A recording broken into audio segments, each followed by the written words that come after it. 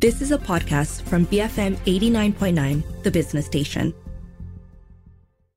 Good afternoon. Welcome to Health and Living with me, T. Xiao Ik. It's our open clinic segment today. It's Ask a Doctor, and we will be discussing and getting questions about everything to do with the female reproductive system, from the vagina to the ovaries and everything in between. So joining me in the studio today, consultant obstetrician and gynaecologist, Dr. Shilpa Nambiar. Dr. Shilpa, thank you so much for joining me. How are you? I'm good, thank you, Xiao Ik. It's always a pleasure to come and talk to you, and it's always a lot of fun. I think it will be a very interesting one today, and we hope our listeners won't hold back. Ask us the questions that perhaps you've not been able to get answers on, problems that you've been experiencing that you're not sure who to talk to about it. We'll be exploring everything from periods and bleeding to discharge, vaginal hygiene, sexual health, infections, cysts and fibroids, of course, and really much more. So call us with your questions, 03-7733-2900. WhatsApp our U mobile number, 018-789-8899, or tweet us at BFM Radio.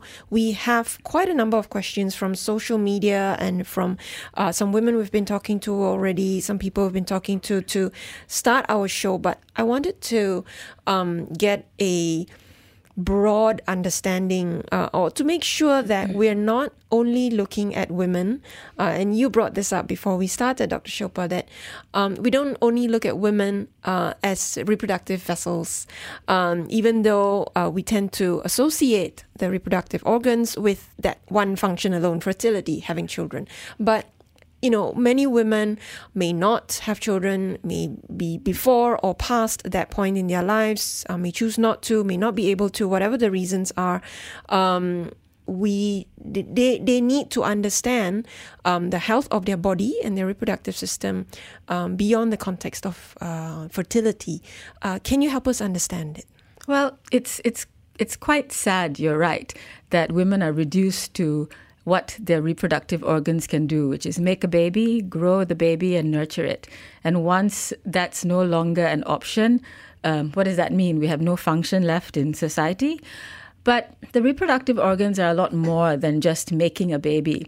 And the hormones that are produced by the brain, sending signals to the ovaries, do a lot more than produce an egg to be fertilized. It maintains your health. It maintains good circulation. It has effects in the brain. So it is very much not just making a baby, but it's part of our personality and who we are. Things like estrogen, progesterone, and testosterone make a difference in whether you're a meek, feminine person or a go-getter in the workplace. They have effects in every organ of the body. But unfortunately, the mechanics come right down to this cycle of making an egg. If it's not fertilized, you have a period at the end of the month. But the ovaries start functioning a few years even before the first menstruation. And it's important because it changes the body of a girl into one that looks like a woman. So she'll have secondary sexual characteristics like breast development, pubic and axillary hair. She'll start to have curves around the hips, starting to look more like a woman. So the ovaries start functioning quite early. And there's even evidence to say that these hormones help to develop the adolescent brain into an identity or into a personality. So yes, who you are is your ovaries, but you are a lot more than just that. Yes, that's a good way of putting it. But also, I think if we continue to have a very narrow lens of women and girls sort of, looking towards puberty, and then that's the point where they become women, have babies. I guess what I'm trying to get at is that narrow view means a lot of problems that girls and women experience could be neglected if they are not seen as being in a reproductive age or being in a reproductive state. If it has nothing to do with you trying to have a baby or having a baby, you just have to learn to deal with it. That's far from the truth. I think anything that makes someone feel distressed or is affecting the quality of your life is a reason to see a doctor. And it's not all about whether you want to have a baby or not.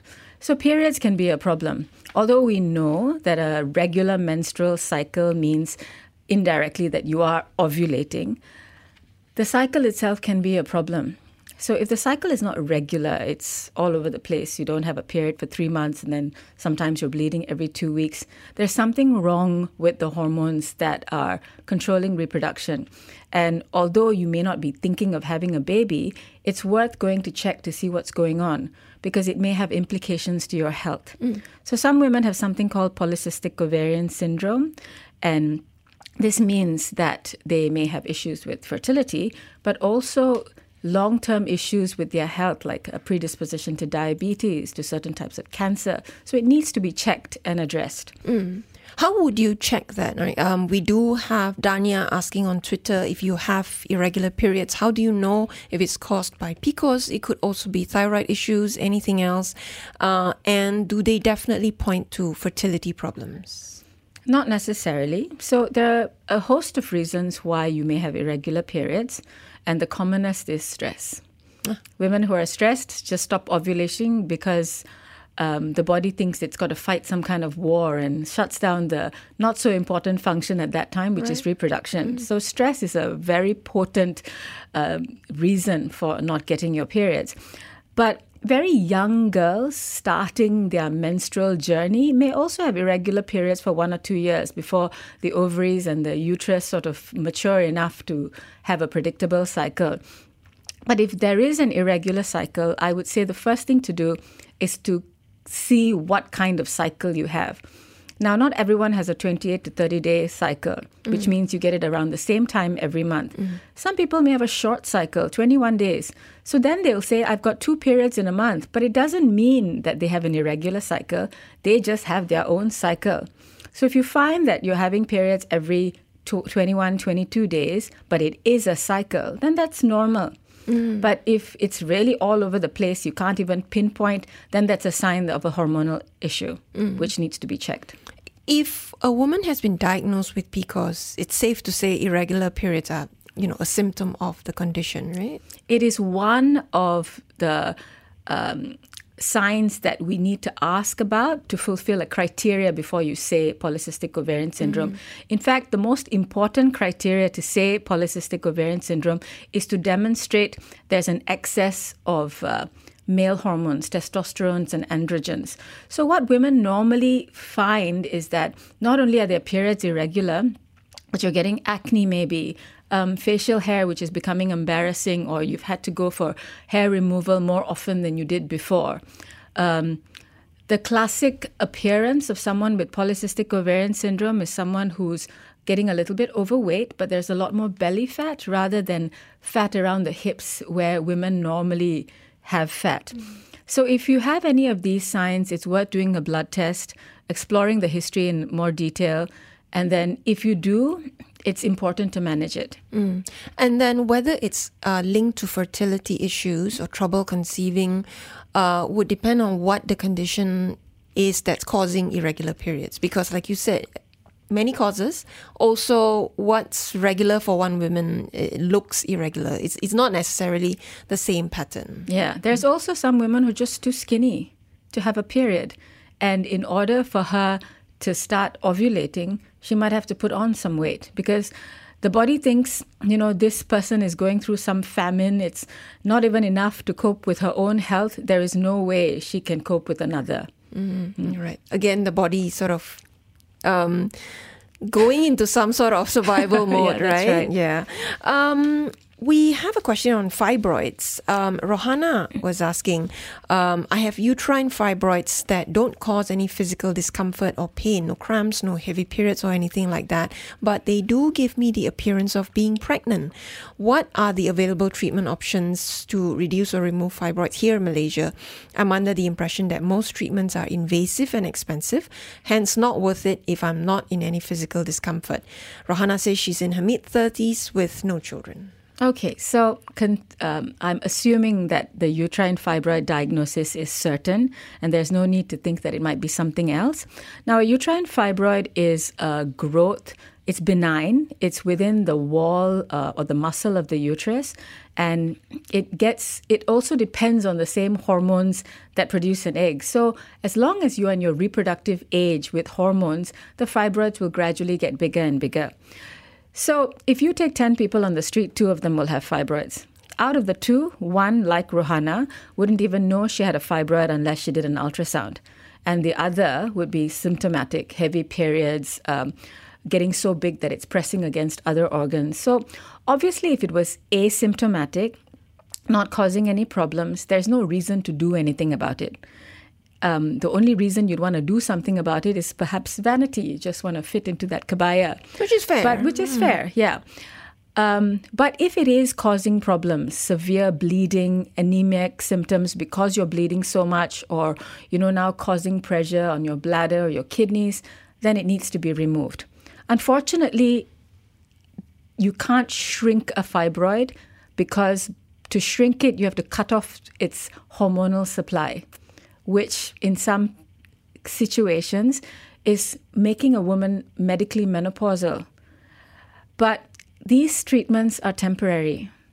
And as soon as you stop them, the fibroid's going to grow again. If you really felt as if these fibroids weren't causing any problem and they're not that big, then just wait until the natural menopause when there's no more hormones, and then they'll probably stop growing or shrink. But if you feel that you don't really like something growing in that, then the only treatment that will get rid of it completely is surgery to remove the fibroids. Is that very invasive, as Rohana says, expensive as well? Yes, it is invasive and expensive because it's surgery, and surgery that doesn't go without its own risks. Because taking a fibroid out of a uterus that is supplying it with blood flow and hormones is also going to increase bleeding. So there are risks with the surgery. There are some novel new treatments where we try to destroy the fibroid from within. So there's a doctor who does something called HIFU in one center in Malaysia. Some radiologists will use microwave to ablate it. They don't get rid of the fibroid. They may help to shrink it. And if it's a very big fibroid, the effect may not be enough to relieve your symptoms. But the only thing that will get rid of it completely is to take it out surgically. Take out the fibroid surgically, right? You don't have to remove the uterus. You don't have to remove the uterus, but when you do surgery to remove a fibroid, you do have to talk about the possibility that bleeding is so severe that the only way then to save someone's life is to also remove the uterus. So the consent will have to include the possibility of removing the uterus at the same time. So women are really stuck, aren't they? And this is a very difficult place to be in, where you can't make a medical argument that yes, there is a stronger need for an intervention. I feel for Rohana because clearly self-esteem, aesthetically, she feels that she is affected. But that's how medicine is. That's how medicine is. But, we do have a very good public hospital system that will do all of this surgery for free. So not everything is expensive. Okay. All right. We have other questions on fibroids and, of course, a lot more, but we need to go for a quick break first. Dr. Shilpa Nambiar, consultant obstetrician and gynaecologist, in the studio with me. Send us your questions about the female reproductive system, and that's just my catch-all phrase for describing any problems related to the vagina, ovaries, uterus, bleeding, discharge. Anything you want to ask, you can call us at 03-7733-2900, WhatsApp our U mobile number 018-789-8899, or tweet us at BFM Radio. We'll be right back on Health and Living, BFM 89.9. Welcome back to Health and Living with me, T. Xiao Ik, and my guest in the studio with me today, Dr. Shilpa Nambiar, consultant obstetrician and gynecologist. We are looking for your questions related to the female reproductive system, any symptoms you've been experiencing, problems, things you've always wanted to ask.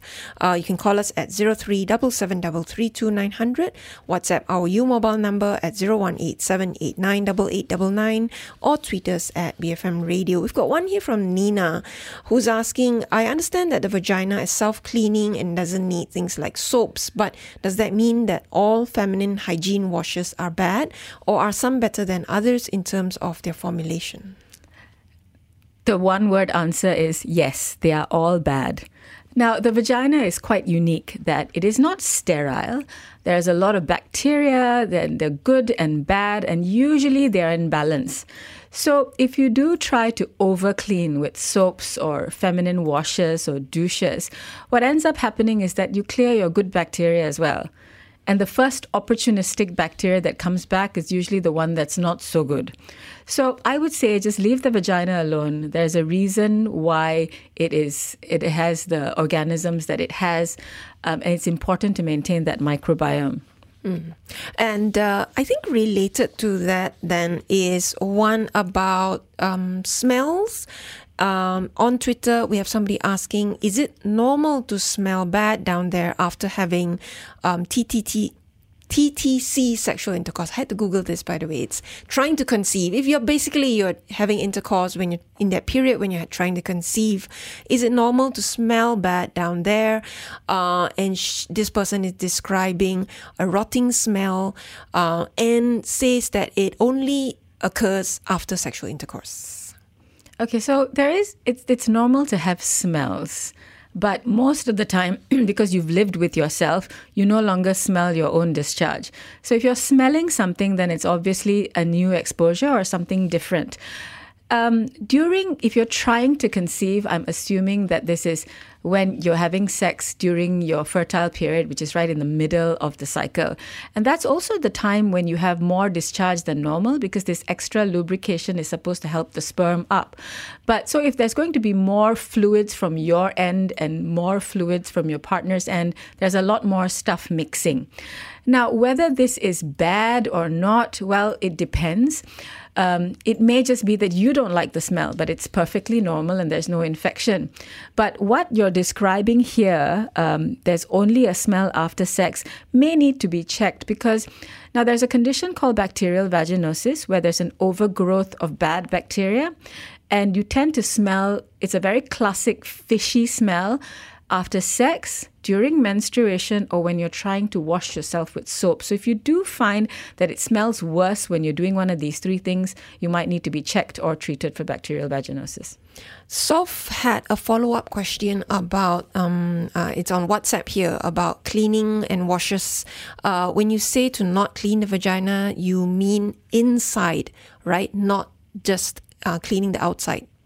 No, actually, there's a reason also why we have hair in the pubic area. It's there to prevent you from getting infection. So if you do sort of wax and clean with soap, you're not just stripping the pubic area from something that's preventing infection. You're also stripping it of the natural oils which will prevent infection. So don't clean it. If you need to clean it with water, and that's all.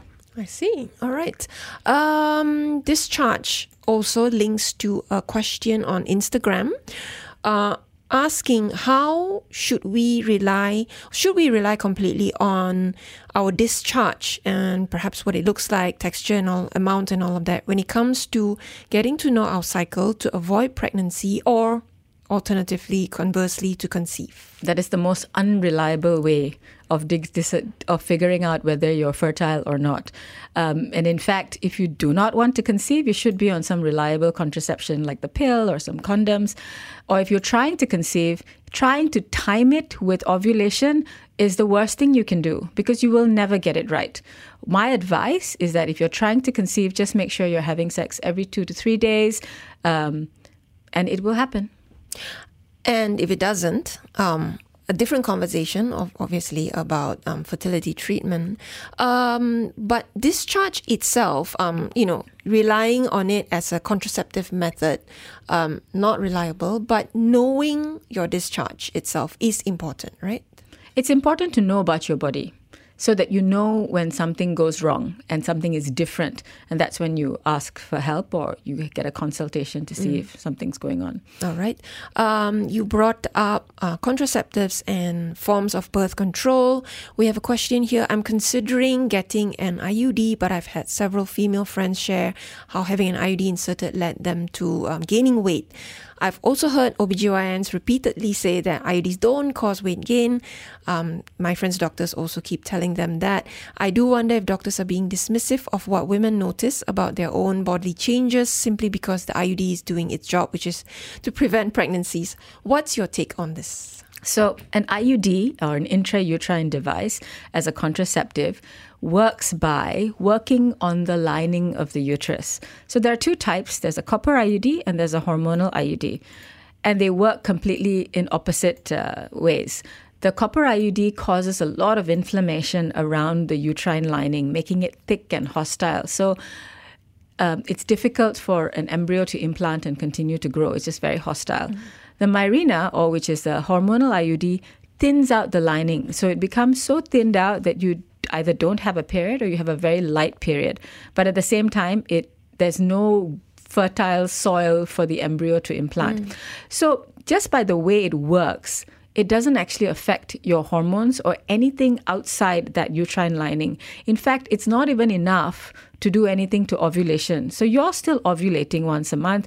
You're still producing an egg, the hormones that come before and after. The only way it stops the pregnancy is by making that environment hostile. But if you're putting on weight, it's not the IUD, it may be your own menstrual cycle. There are times in the cycle, especially after ovulation, when you have water weight. You retain water because your body is programming itself to nourish a possible fetus. So you will have more circulating volume, more blood flow going to the uterus, and you may think that that's weight. But you'll find that if it's water weight, as soon as you get your period again, those 2 kilos are gone. It may you may be happier, not worried so much about pregnancy. So you're just eating better, maybe. But definitely from a medical point of view, the IUD can't do anything. All right. Also related to birth control, Shafa is asking, some women stop menstruating completely while using hormonal birth control like the implant in the arm. Does the cessation of menstruation for long periods of time cause long-term health effects? For instance, would it delay the onset of natural menopause? And Shafa's in her late 20s. Okay, so stopping menstruation by using birth control, especially Implanon or even contraceptive pills, it means that you now have hormones in your system that have cheated your body into thinking that it's pregnant. So it shuts the ovaries down and they are sort of quiet, go into hibernation for as long as you're taking these contraceptions. Because you're still getting the hormones, it's just a more stable level. There are no real long-term effects. And in fact, you have no period, not because there's stuff collecting in your uterus. There's just no lining to be shed. So there's nothing dangerous about it. And in fact, it can even help to prevent long-term things like ovarian cancer and uterine cancer. So there are benefits to it. And I'm going to move on from that to menopause because Shafa brought that up. For Marie, what's the average age of menopause for women in Malaysia? I'm approaching my mid-40s, and as my period is becoming more erratic, I'm concerned that this means I'm going through early menopause. So the average age is 50, so around 48 to 52. Some women are a bit later and some women are a bit earlier. The first thing that happens most of the time is that your cycle becomes erratic, like Marie is saying. But also if you have symptoms to suggest the menopause, things like hot flushes, palpitations, mood irritability changes, dryness everywhere, then it's more consistent with maybe getting there. Even in the perimenopause, so several years before the periods completely stop, you can have some of these symptoms, and it's worth checking to see where you might be hormonally. But there are also some women who are genetically predisposed to an earlier menopause. Maybe your mother had menopause in her early 40s or your sister. She might have had surgery to remove an ovary for whatever reason. And that, of course, brings the pool of follicles less. So it may bring on an earlier menopause because you had surgery. But whatever it is, I think once the cycle starts to become erratic, it needs to be investigated. It may not even be the menopause. It may be some other hormonal problem like thyroid dysfunction. In fact, thyroid issues, whether it's overactive or underactive, one of the first things people notice is that their periods are irregular, and they will have some symptoms which they think are the menopause, but actually are symptoms of underactive thyroid. Such as? So weight gain, sluggishness, putting on weight despite not eating very much. I mean, all women say the same thing in the 40s, but when it's a bit more dramatic, especially difficulty to concentrate, sluggishness, constipation, very coarse skin, it may be a sign of hypothyroidism. So you do want to get that checked out, Marie. Is it possible to test? You said knowing where you are in terms of your hormones. Can you actually check your levels? Yes, you can do a blood test and it will tell you, definitely it will tell us about thyroid dysfunction. There are also some other hormones that can affect your periods, like prolactin, which is the natural hormone that is released when you're breastfeeding. Mm-hmm. But some women have a small tumor in the brain that's releasing prolactin inappropriately. And then you also have no periods. Okay. The word tumor in the brain was very alarming there. But it's a benign tumor. Okay, all right. But still, the first sort of port of call, if something is erratic and irregular, you get it checked out from there. And, there are many things you want to be looking out for, right? Yes, that's right. We have somebody on WhatsApp here. I had an inguinal hernia from my second pregnancy. It wasn't hurting most days unless I exerted. My doctor suggested not to go with surgery, but I'm considering another pregnancy. Should I leave it be or get the hernia fixed before trying to conceive again? Would it affect my pregnancy? She's got some background information. Used to have period cramps, recurring yeast infection, UTI. Okay, never mind. I think that's not really directly related to the hernia. Would you want to address that one? So a hernia is when there is either a natural or a genetic defect in the abdominal wall, so that part of, it sounds alarming, but part of the bowel actually sort of comes through. So an inguinal hernia is one of these outpouches of bowel coming from the groin area.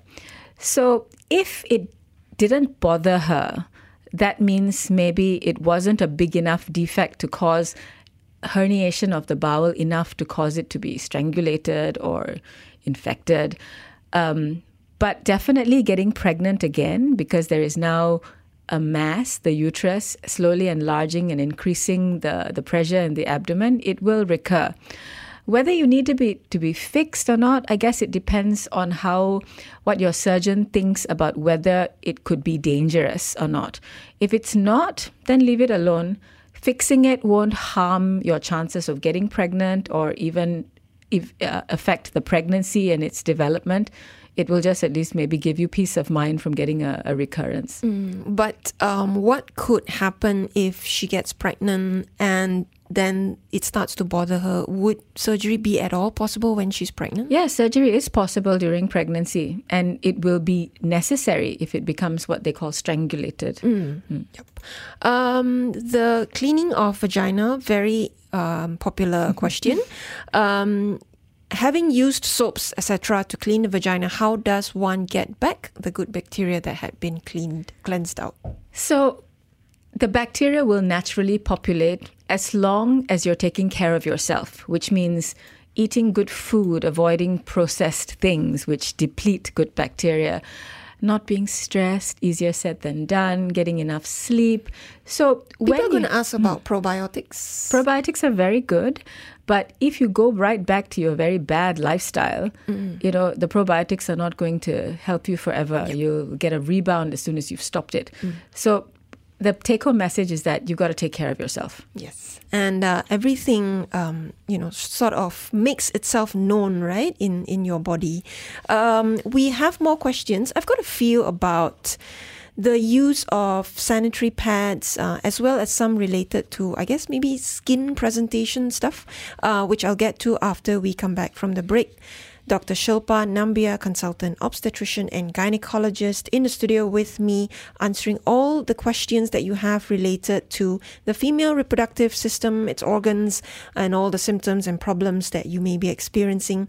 Keep them coming in. You can WhatsApp us at 018-789-8899, tweet us at BFM Radio, or call us at 03-7733-2900. We'll be right back. BFM 89.9.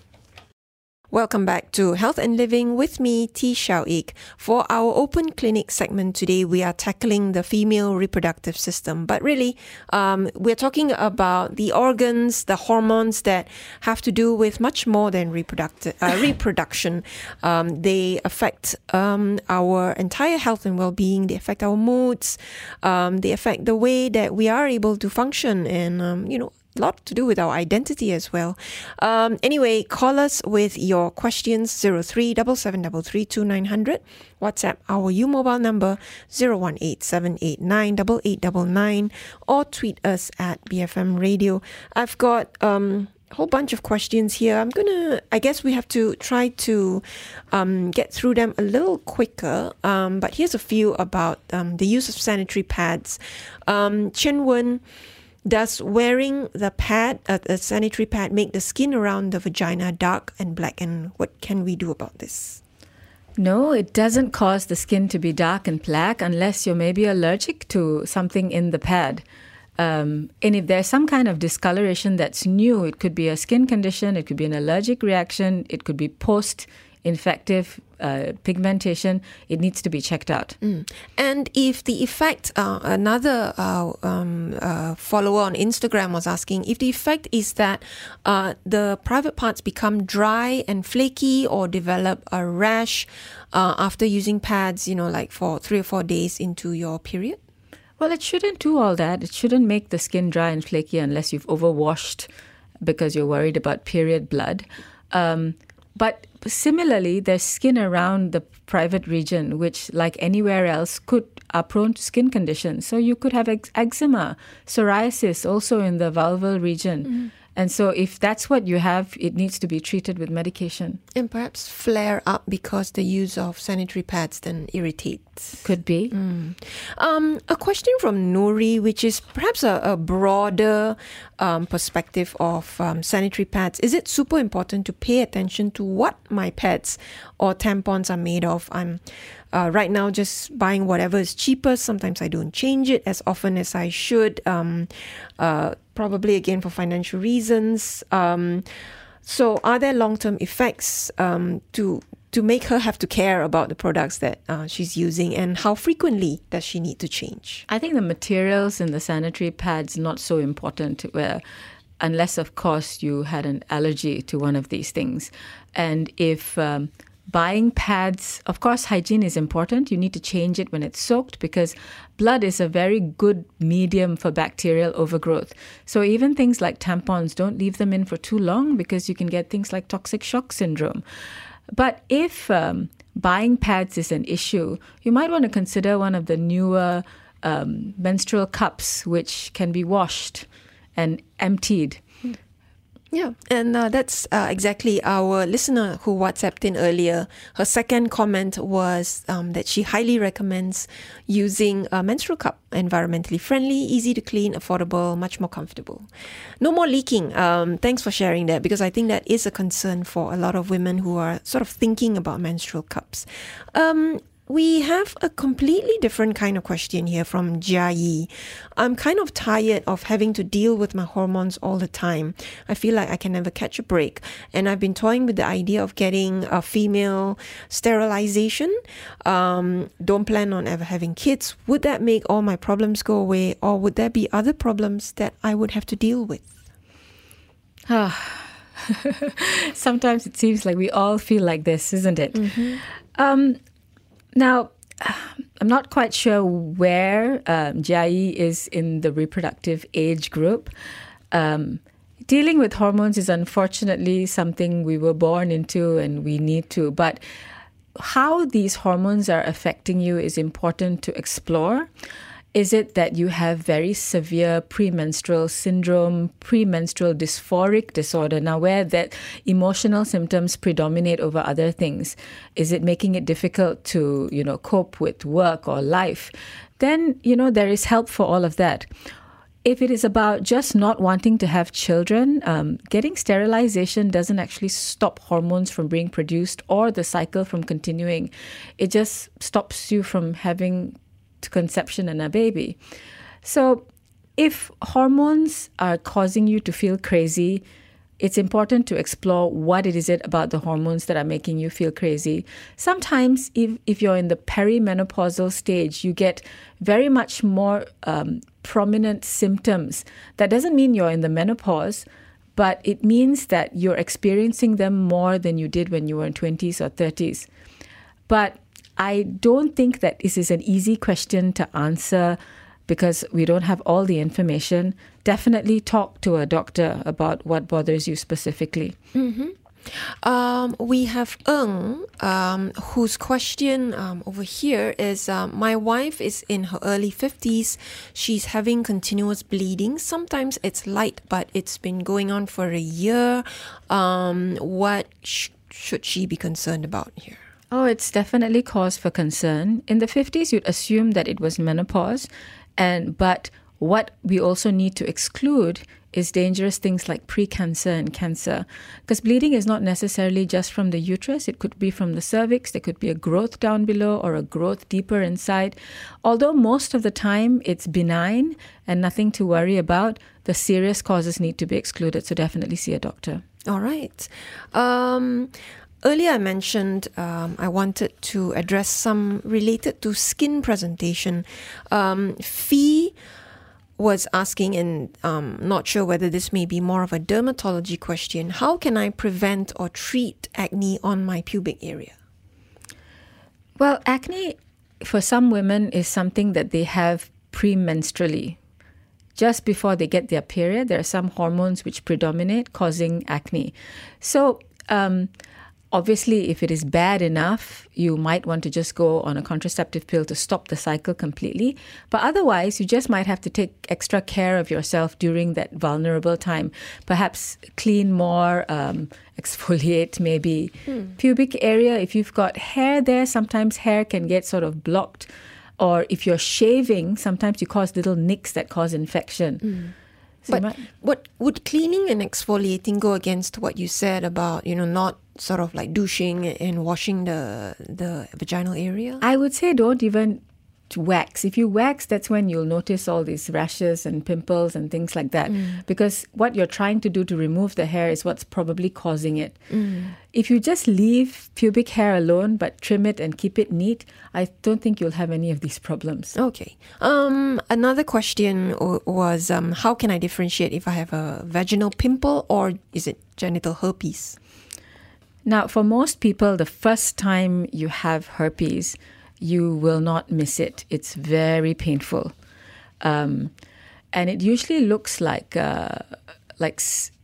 starts out looking like a blister, like chickenpox blister, and then it sort of ruptures, and it's incredibly painful. That's the hallmark of herpes. Whereas a pimple may be just a swelling with a pus head. If you're not sure, go to the doctor early, because herpes can be treated and made less uncomfortable, less painful if you start the medication early enough. And that's usually between 24 to 48 hours. And very important because you don't want to be passing on. Yes. It is an infectious condition, isn't it? That's right. Kiko is asking, I'm with a partner who I just realized doesn't seem to have the best personal hygiene. So I'm worried that during sexual intercourse, I will contract some nasty infection because he doesn't, I'm not going to be too graphic here. He doesn't clean himself very well. Is his personal hygiene something I should be worried about when it comes to my own reproductive health? Of course, because it's not just about whether you've cleaned away bacteria. If somebody has so little regard for their personal hygiene, it also means they may not have been as careful with other partners. And that means that you may be at risk of contracting some sexually transmitted infection. So, this is not a relationship show, I guess, but, if you were looking for the answer as to whether it'll affect you, 100% definitely. Yes, it would. And that should be the leverage that you need to have this conversation with him. Actually, earlier when we were talking about fibroids, I forgot to bring up this one from Instagram. Can you get pregnant with fibroids? What are birth control options for people who do have fibroids? Most people do get pregnant with fibroids. And in fact, pregnancy is the first time they discover they have a fibroid. So unless it was a fibroid in a specific place which stopped you from getting pregnant, I would not recommend removing a fibroid because you think that's the reason. Birth control suggestions for those with fibroids, the same as anybody else, unless you were considering an intrauterine device. So if the fibroid is now making the uterus very large, then the intrauterine device will no longer be appropriate. But all the hormonal methods can be used without any problems. All right. So I think we have cycled through all of the questions, and it's about time to wrap up. Do you have a final takeaway when it comes to, what would you like our listeners to remember after all the kinds of, issues that they've brought up today? Well, our ovaries, our uterus, the cervix are very important parts of not just reproduction, but make us who we are. And hormones make us what we are. So we do have to take care of ourselves. If you find that there are any symptoms that make you distressed, you don't dismiss it as, something I just have to live with, or I have to suffer because my mother suffered. If something is affecting the way you live your life, even if it may be discovered that there's no pathology, there is still an avenue to look for help and try to make yourself more comfortable. So I would say, as young as you can be, try to go see a gynecologist just to even if you don't have an illness, learn about how you can maintain reproductive health, maintain good health, so that you are happy for as long as you can be. From as young as possible, from the time you hit puberty, would you recommend that? I would say so. At least, to learn about hygiene, how to take care of yourself during your periods. If you're considering starting a sexual relationship, definitely important to talk about infections and prevention of pregnancy. These are questions that sometimes you don't want to ask your parents, but a gynecologist may be able to advise you on a... Yeah, but I think that's a mindset shift there as well. Culturally, we tend to think, why do you need to see a gynecologist if you're not trying to get pregnant, or if you're not, trying to conceive, right? So important, even for young girls, about getting to know your body and knowing how to stay well and healthy. Thank you so much, Dr. Shilpa Nambiar, consultant obstetrician and gynecologist, for our Ask a Doctor segment today. This has been Health and Living on BFM 89.9. You have been listening to a podcast from BFM 89.9, the business station. For more stories of the same kind, download the BFM app.